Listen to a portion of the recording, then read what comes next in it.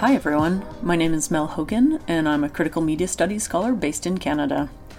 I'm working on a project called The Data Fix through a series of conversations with scholars, thinkers, and feelers.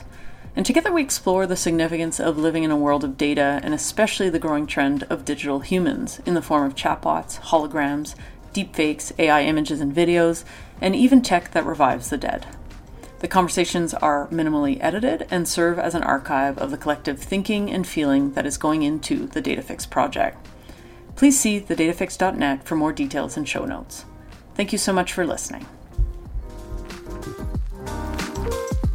My name is Sarah T. Roberts. I'm an associate professor of gender studies, information studies, and labor studies at the University of California, Los Angeles, UCLA. And I'm the faculty director and co-founder, along with Safia Noble, of the Center for Critical Internet Inquiry at UCLA, C2I2, where I work with Dr. Stacy Wood, who's our research director, and with a number of interesting and talented graduate students and others. So thanks for having me. I am more than excited to have you on as the first guest of this new podcast series. I guess in the interest of full disclosure, Sarah Roberts and I have been friends and collaborators for a long time. So this feels extra special to me. Yeah, I appreciate being able to talk to you for the simple reason that we always talk about these new emerging topics together, and usually fairly early on as they appear. And what is nice about that is that often whichever person does the reaching out first, sharing of an article, sharing of a thing that is breaking, whatever, we're both have the same reaction of what the hell, and also, oh no. And then we both kind of see it breaking down in various disturbing ways, in similar ways. So if anything, I feel like that's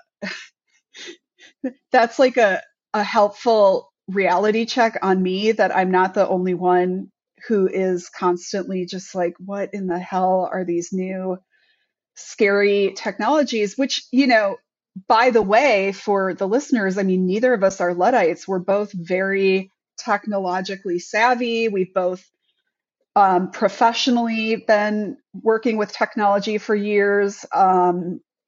We also have other interests and skills, but it's not like we're like we started from a place of all technology is bad or something. So I think that's an important distinction, because one of the things that is implicit in all the work that we both do, whether it's together or independently, but still in dialogue with each other, is that what we're talking about, in fact, is a series of choices and decisions that get made. And they are hardly inevitable. And they are usually made without the appropriate input of, parties who may be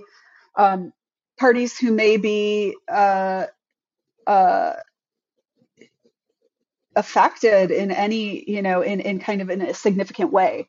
So that's kind of like an interesting undercurrent too, I think, to all of the conversations we have, that to a certain extent, we think about the way the decisions are made and the humans behind those decisions, and their impacts on things like the environment, or on communities, people as workers, or however they come to the table. So I think that's an interesting thread, and a way that, we're coming to yet another emergent topic.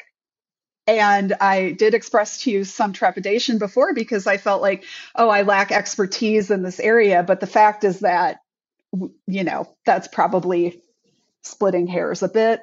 So there were three things that you just said that I want to pick up on. One is that link to your expertise, which has been, among many other things, that link to content moderation, commercial content moderation. So I want to circle back to that. And then there was, at the very beginning, you said we're sort of drawn to these things that are scary, disturbing, problematic. And I'm very, very interested in this project at sort of those the feelings we have about technology, the feelings that like the sort of sense and like I guess the affective registers of these technologies. So I don't want that to be sort of a side thing to this. I kind of want that to be a focus to circle back on. And then the final point that you made about how a lot of our current technological situation is really made material through a series of decisions, investments, and sort of these kind of like really intentional designs, right? So they're not natural. They're not by any means the internet, for example, how it looks today is not just how it had to look or be or feel or be used or determined, right? So I'm really interested in those three facets. So maybe if we want to start just with, this morning when I was thinking that we were going to talk, I thought it's really interesting in relation to content moderation, given, what we're sort of seeing happen with AI, this sort of like these huge data sets that are generating essentially what a human might. It's way more complicated than this, but I'm just going to sort of like do these sort of general terms just to ask my question. But in terms of content moderation, for a long time, the idea was to moderate extremely violent, extremely problematic, usually racist, misogynist, homophobic content from the internet. I'm sure I'm missing stuff because like we're so sheltered in some sense from what is being moderated, and you know all about this and the trauma that comes from doing the moderation. But I was thinking, is there also a link with what we're seeing now with a kind of moderation of the real from the not real? And I know the internet is already full of bots, which I think is part of moderation. It's already full of like fake sort of contributions, whether it's comments on news articles or fake accounts. But I'm just wondering if there's a link between or like a new kind of moderation that's going to be required for parsing out real from fake. And I know that even those terms are a little bit iffy in this realm. Yeah, I think that's a really interesting question. And first of all, I concur with your kind of framing of those threads, and I think they're relevant here because I think one way we might pick this up in terms of moderation is to think about feeling and affect and how people relate to concepts and terms like authenticity versus inauthenticity or real versus fake, um, truthful versus a lie. And I think about that because those issues and that dichotomy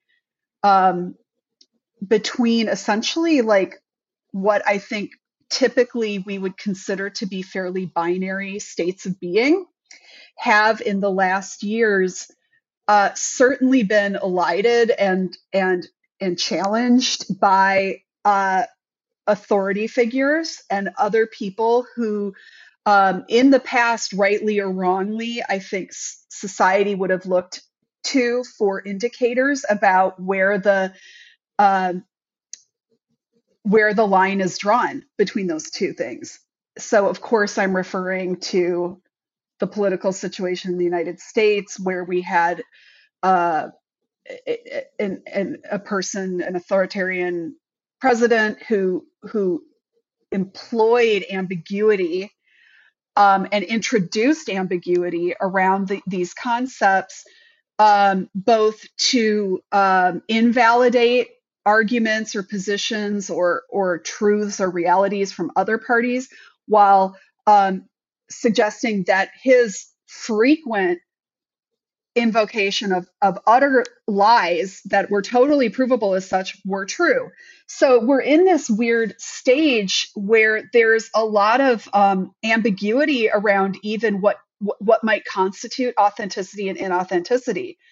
And I think that's like a really interesting moment because, of course, we also, speaking of autocrats, have to bring up the purchase of Twitter by Elon Musk, who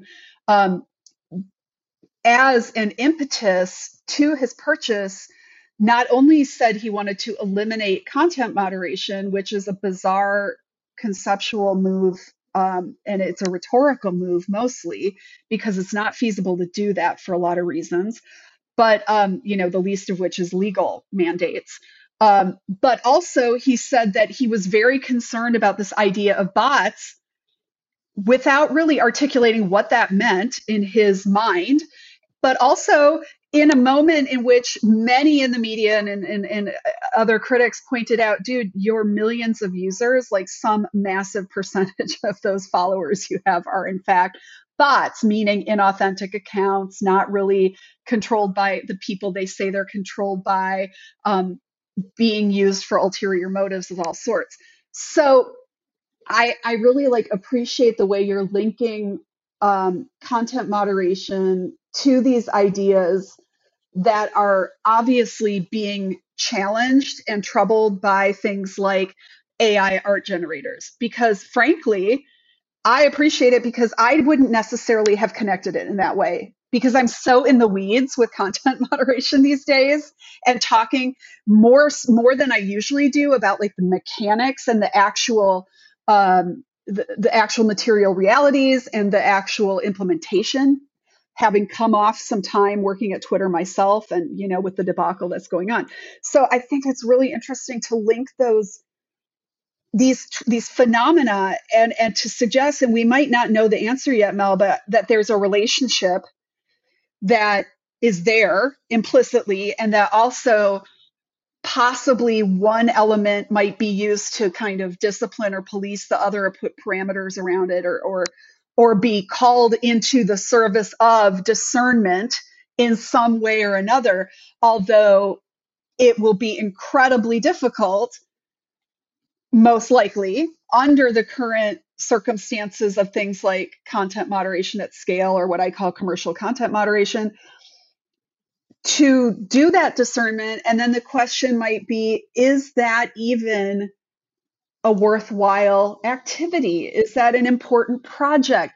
To what end does that validation need to occur? Now, that's more of a theoretical framing because obviously there are things where that does need to occur. And the obvious example I would come up with right now, because I can very easily put my mind in the thinking of the most horrible people on the internet, would be to use an AI art, quote unquote, art generator, or just otherwise image generator, let's say, to manipulate imagery with an actual person's face onto a body, or put it in a situation, etc., involving like unwanted sexual activity or other kinds of violent imagery, of course, with the sexual activity in this case being a form of the violence. So I could see like that being generated and people trying to appeal around that. Most social media platforms, again, just to get technical, have rules against so-called revenge porn. So it could be culled under those circumstances, but there would be a lot of ambiguity and a lot of gray area around other less obvious examples. Just where people's images were being manipulated against their consent, without their consent, or actively against it. How would content moderators contend with that? I mean, they can barely contend with the status quo now. So it would be incredibly hard. And again, like getting to these questions of like, what is true, what is false, what is real, what is fake. The line is so blurred right now for so many, and it's as if people almost exist in concurrent lateral realities where they live within a set of facts and belief systems and claims that frame their daily life that have almost no intersection potentially with someone next to them.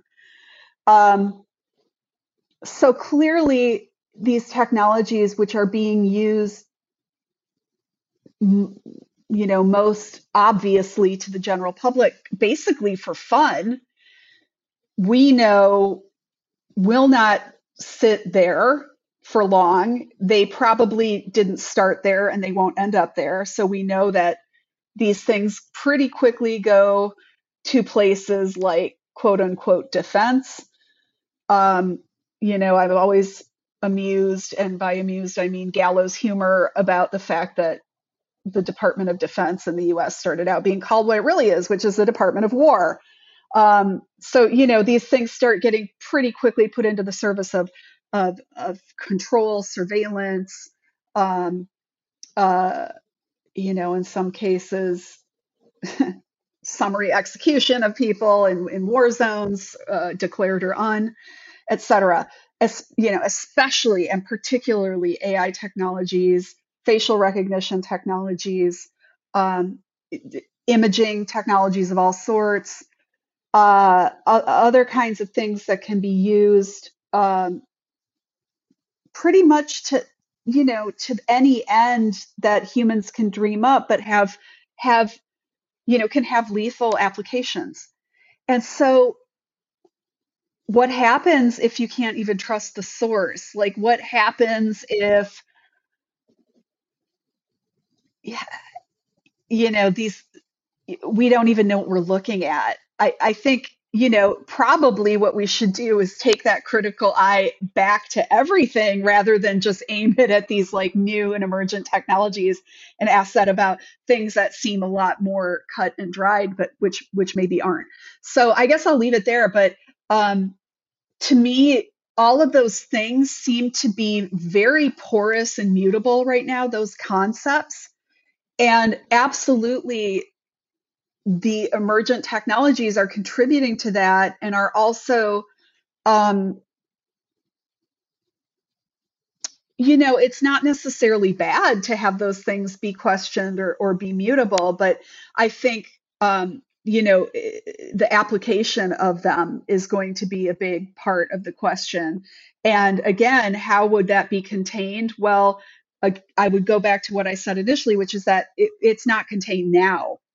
And I think it's I think it's like pretty aspirational of you to presume that a lot of content moderation is to take down racist and homophobic material. Um, I mean, is it? I'm not sure how successful that even is. If that's, I'm being kind of a smartass right now, because of course, for many people, that is one of the primary goals. But what I would want to do first and foremost is set the stage for everyone to understand that the reason content moderation exists at these companies is not out of a sense of like moral responsibility to, say, trans people. It is out of a desire to control the environment, to make it palatable to advertisers, to make it less likely to be regulated by the government, because companies can claim they're doing it themselves, and so on. And so all of these user protections that come into play on platforms to various extents, because they don't all have the same, they certainly don't agree about what constitutes needing to be dealt with, or needing to do it at the same level. All of those things come as a secondary effect to the primary use of content moderation by the company who owns the platform to manage their brand relationships with advertisers in particular. And that is why we've seen them flee en masse from Twitter, because Elon Musk was no longer interested in or able to guarantee an environment that was palatable to those advertisers. So, I always like to take that historical framing, and move people a step back in their thinking about what content moderation is for and for whom it exists.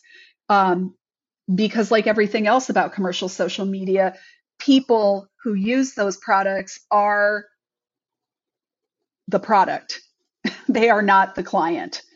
And so that relationship to content moderation is the case there. And I think we ought to think about that too as we feed algorithmic engines such as these art generators and other tools like that, because indeed it's the case is the same there. And we are providing labor and ingenuity and knowledge and meaning making and all of these other things to an engine with unknown uh, outcomes, but probably not because they probably didn't build it because it's fun and cool for us to play with. That's probably not why. Yeah. Yeah, no, this is all great. And I think the Twitter scandal or saga or whatever has exposed in some ways the importance of content moderation for a more general audience. I think more so than any other example before, as advertisers pulled from the site, kind of no longer trusting, like you say, that it was going to be in any way. Um, you wouldn't want your product, I guess, in really plain terms, next to a tweet about supporting Nazism or whatever, right? So it's like a little bit simplified, but it was a little bit that lack of insurance that your product or your service wouldn't appear alongside problematic. By our definition, problematic, not by Musk's definition, problematic. So that's Well, right. interesting. And therein Yeah. lies the rub, right? Yeah.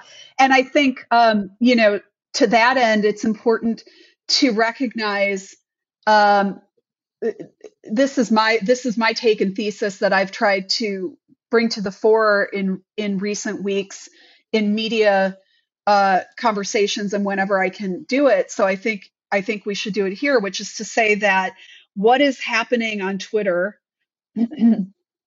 is incredibly unsophisticated and bumbling and very, very public. And it's also very, very rapid and accelerated, but it's happening all the time on all the platforms in every moment, in all the commercial platforms. These affordances and decisions and trade offs and trading various things like group safety and individual safety and other kinds of you know um, making economies out of these things happens all the time because that is what all of this is predicated on.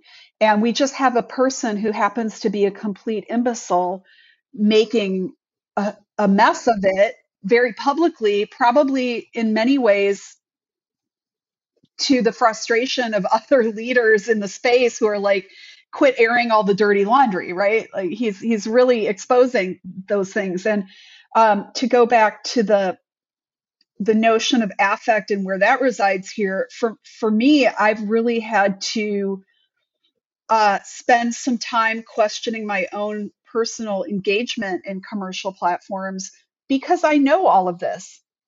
This is actually my job to know this stuff and to document it and to think about it and to share it. And I really suspended my own disbelief because Twitter was of value to me personally and professionally. It was where my community had gathered. Um, a number of overlapping communities had gathered of mine, and I enjoyed it and laughed a lot on Twitter and got mad a lot. Had all the gamut of emotions that these platforms intend to provoke in a person because it keeps you engaged. And I really have to ask myself, what was I doing? I knew better. And this potentiality of a person like a Musk figure, okay, on the one hand, it's unique and singular because he's supposedly the richest person in the world, which is like an obscenity all by itself. But so in a way, like not many people could ride into town and purchase a platform like this, but let's think about it at a smaller scale about how those things are operated and who decides and why they decide. Well, there's a profit motive at the root of this. You wouldn't know it to watch Musk, but there is. I think he's rich enough and disassociated enough and narcissistic enough to maybe not care about that in some ways. But everybody else does. And fundamentally, in theory, he does care too, which is um, why he bought it as an asset in the first place. Um, so, so I mean, it's really brought me back to earth. And I think on a smaller scale, when we're thinking about the art generators or portrait generators or other kinds of fun, quote unquote, fun AI experimentations, chatbots, whatever. At a smaller scale, these just at a smaller scale because the projects are smaller, but the implications are not necessarily smaller. But at a smaller scale, those questions are there, and they're pertinent too. Like, again, for whom are these tools? Who is deciding? Who has framed the parameters of the tool? I think going back to content moderation, who labeled the training data and what were they told about that process? I really consider data labeling in the pantheon of content moderation activity. I consider it to be content moderation before the fact, whether it's looking at material before it hits a site on an individual basis, or doing large scale data labeling for the purposes of, say, a machine learning algorithm that is trained on those data. Either way, I consider that a content moderation type of decision, because it's a human discernment decision. And so very quickly, when we think about AI generation of anything, we are very much into a human discernment and a human input conversation. We're not talking about computers sort of acting alone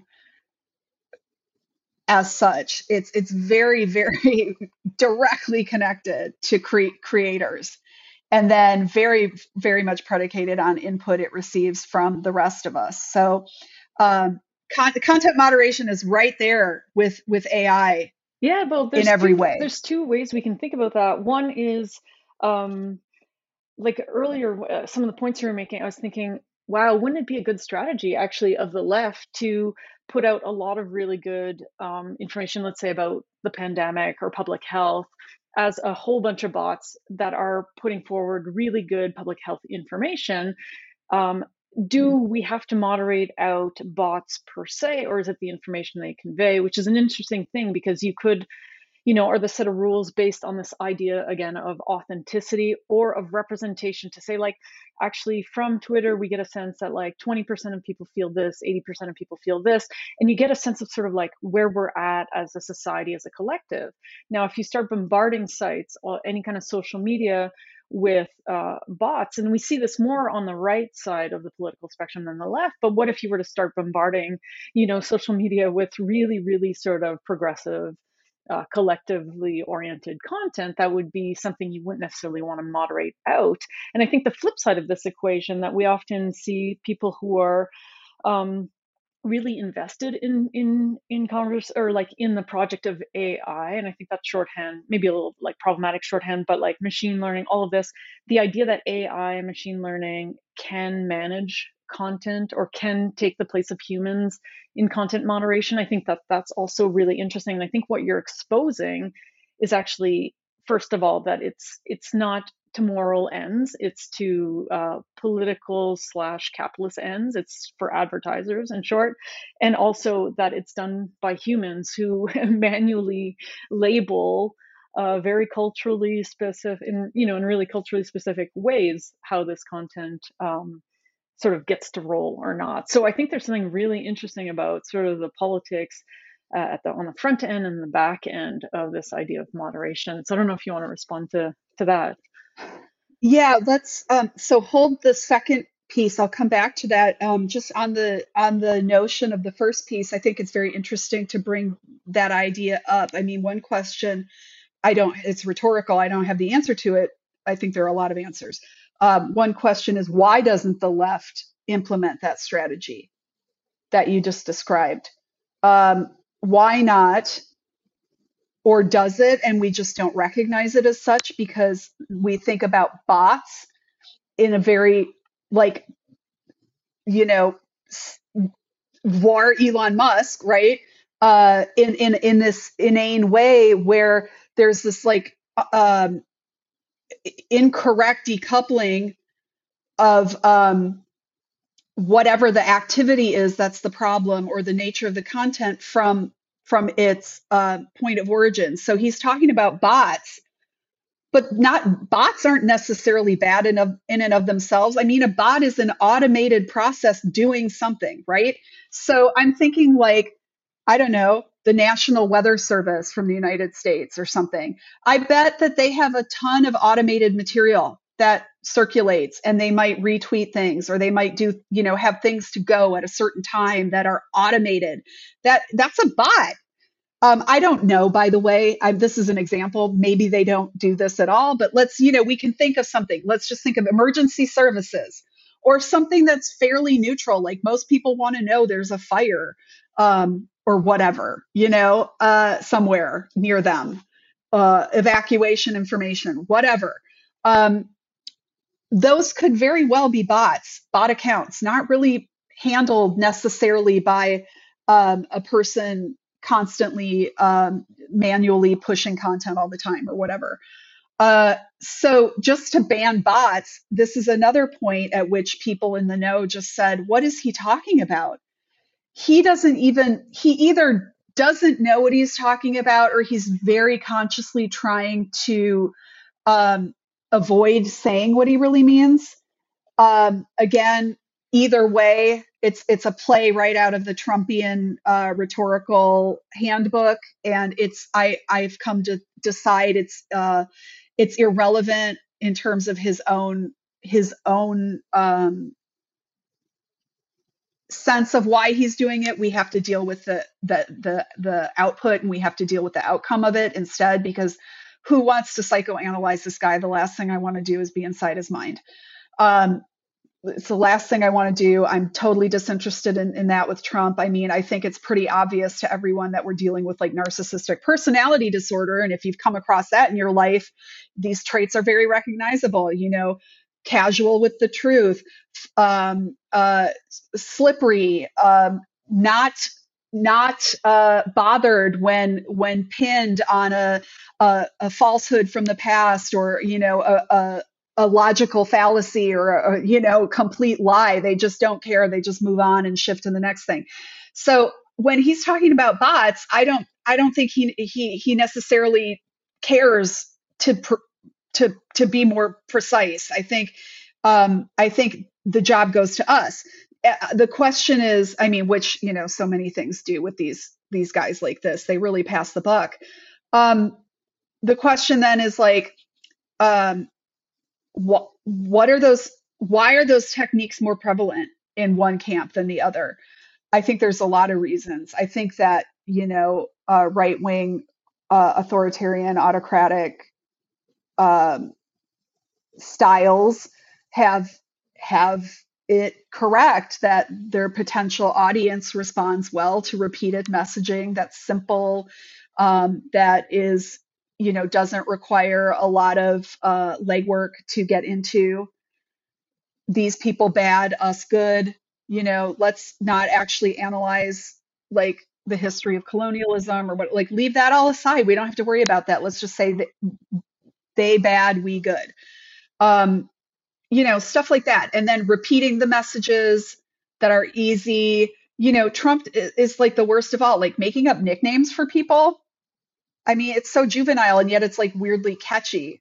So catchy, sticky ideas and concepts that are easily shared and repeatable, and a lot of times pretty obnoxious and offensive. And those are the things that register. And you kind of suggested, well, bots on the left of an issue, which again, it's sad that COVID has a right and left, but it does. It's a disease, but we saw that with the AIDS crisis as well, and people died unnecessarily en masse during the height of that crisis in much the same way.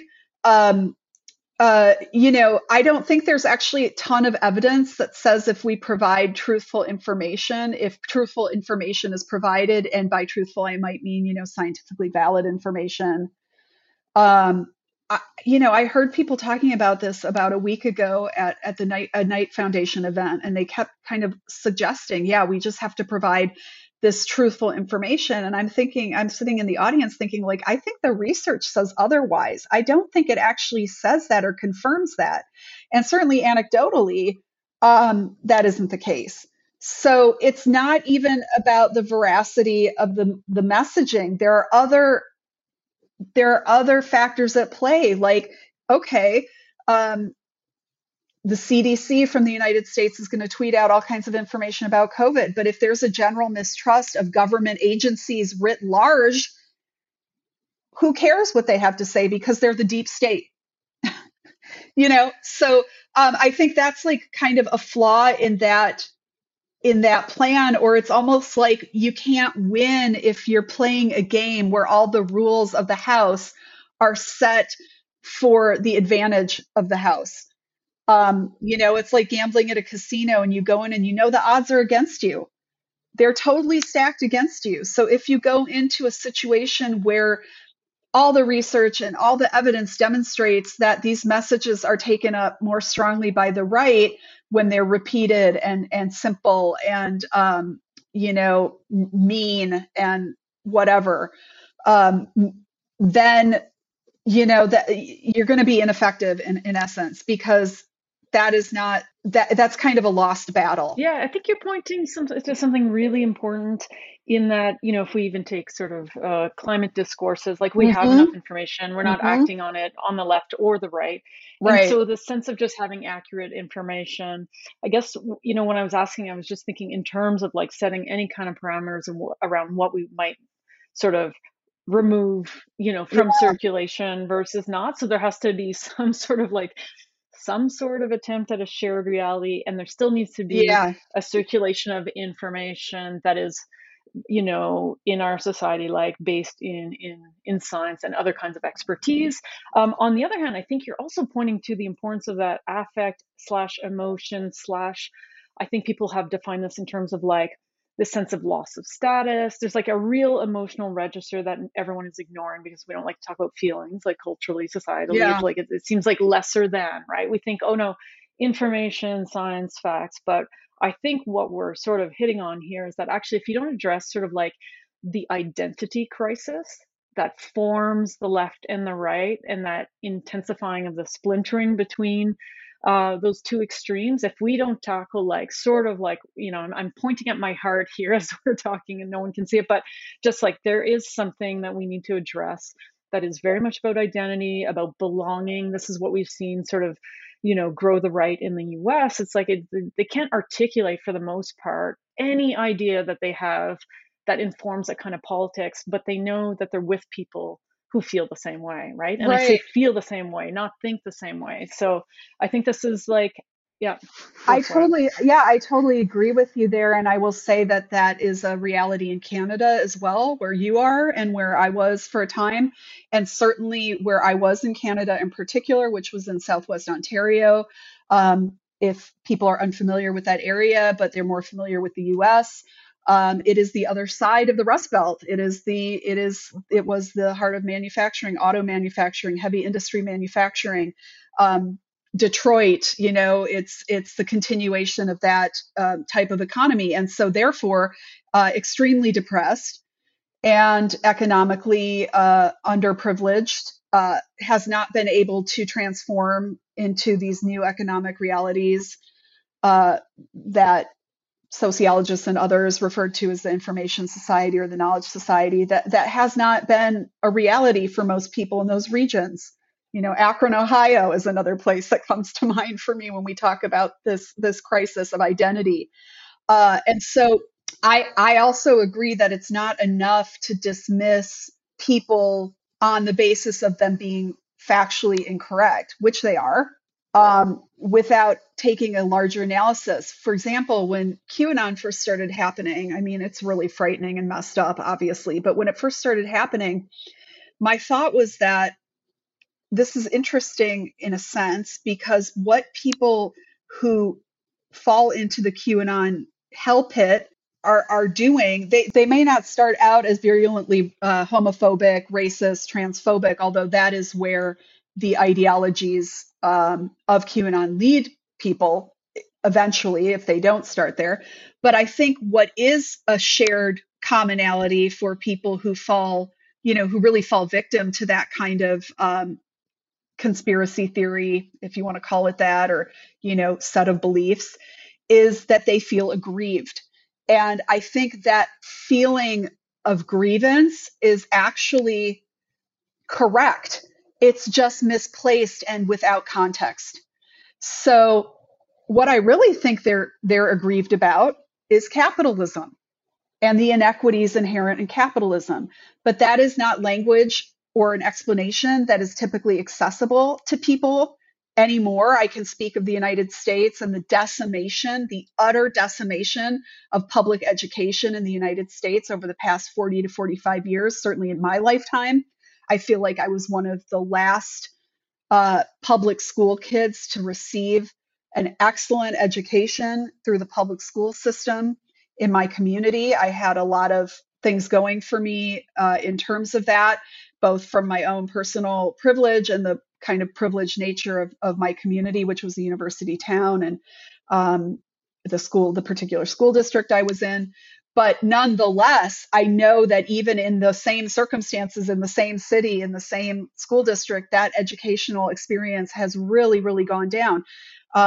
We can't ignore the focus on STEM at the expense of things like history and social studies and civics, the arts in many cases, ironically.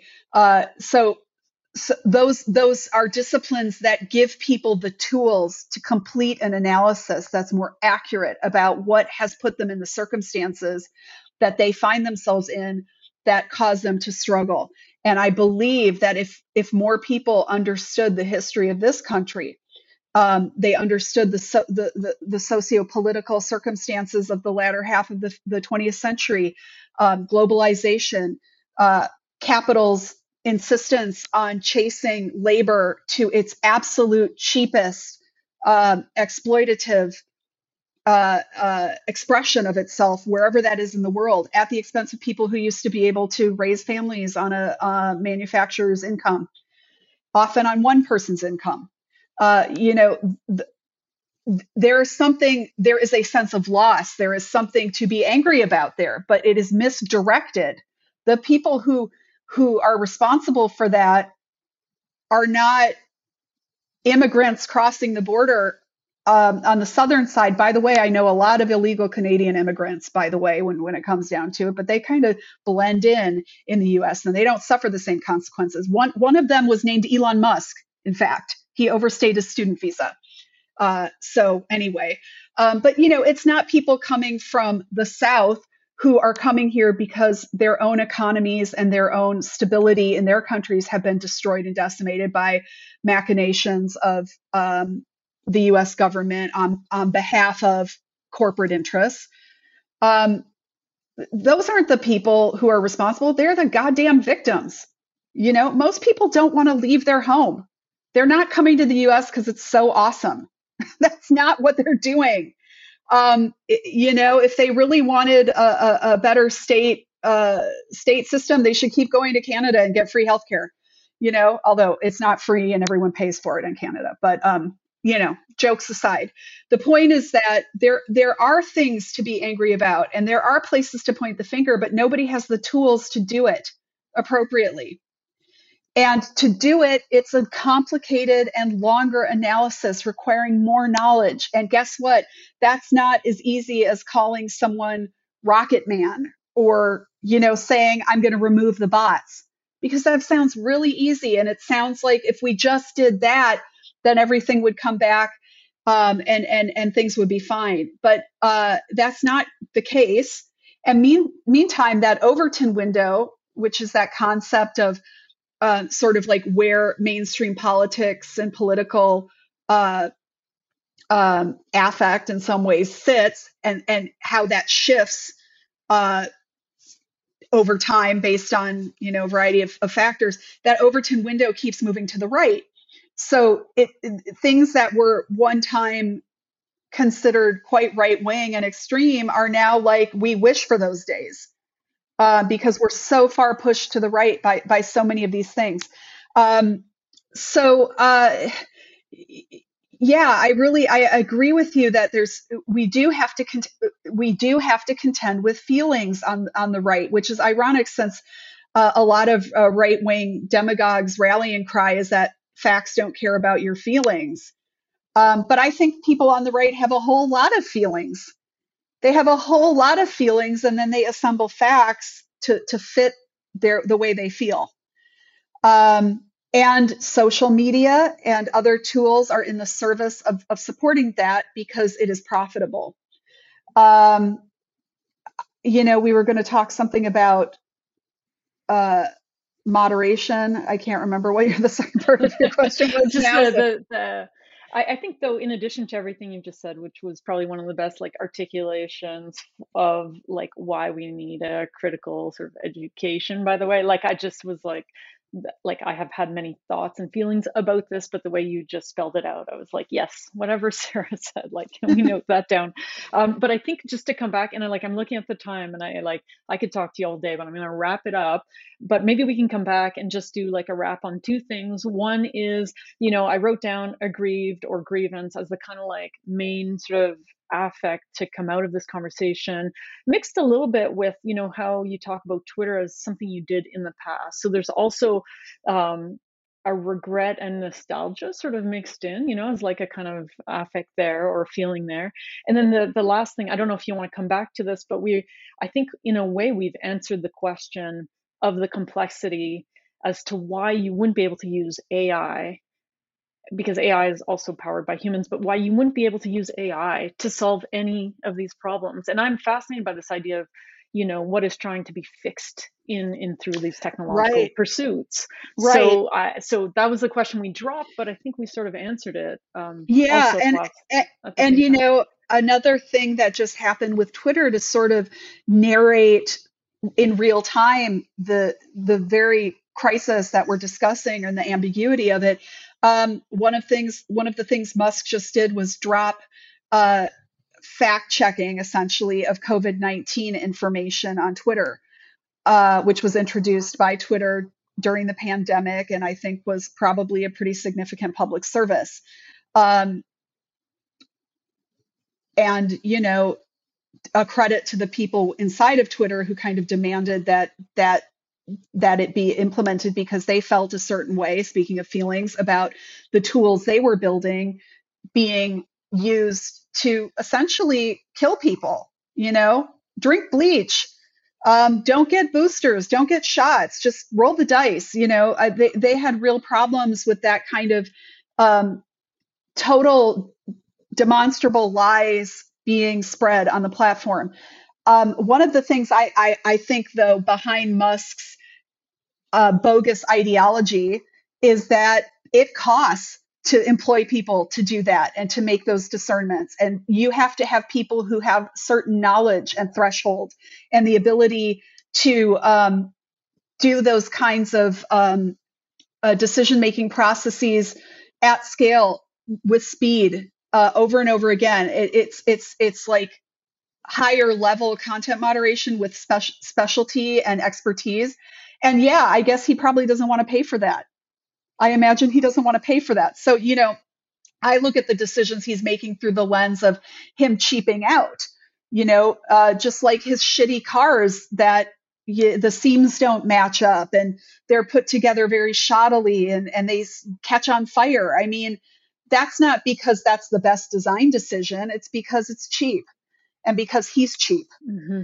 And It's cheap, but it's also a way to say that nuance, especially of any kind of emotional register for assessing anything like deeply human, it's sort of like an inconvenience to him. mhm, And it's sort of, right? Like there's something really about not wanting to admit that compared to any sort of technological or engineering problem, dealing with human politics and human affect and feeling is infinitely more complex and can't it, be solved by technology. it is, and it cannot. And I've got news for all of these, you know, nerds in Silicon Valley who want to get rich by creating apps in the social space. Like, you should go learn something about society before you do that, because you're dealing with human beings.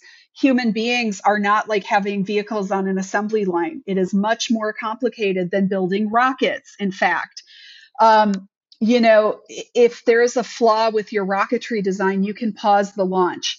How do you pause human behavior when that's the product? And when you've stupidly hamstrung yourself and taken all the controls away from yourself. And as to the point of, it not being possible to be automated, even when it's automated, it's still humans, as we were talking about in the beginning. It's all human decision making, and algorithmic abstraction that is created and built by humans that goes into making the automated tools that are used in content moderation. There are automated tools, of course, that are used, but they're always in conjunction with human oversight. And the development of those tools is uniquely human. So anytime we're talking about computers and computation, there is a human aside of that machine. There's humans who built it. There's humans who mined for the resources for it.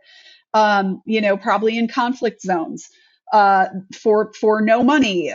There's humans who disassemble it when it's no longer of use, and there are humans who program every aspect of that. Programming languages, again, being abstractions of human expression, at least how they are written today.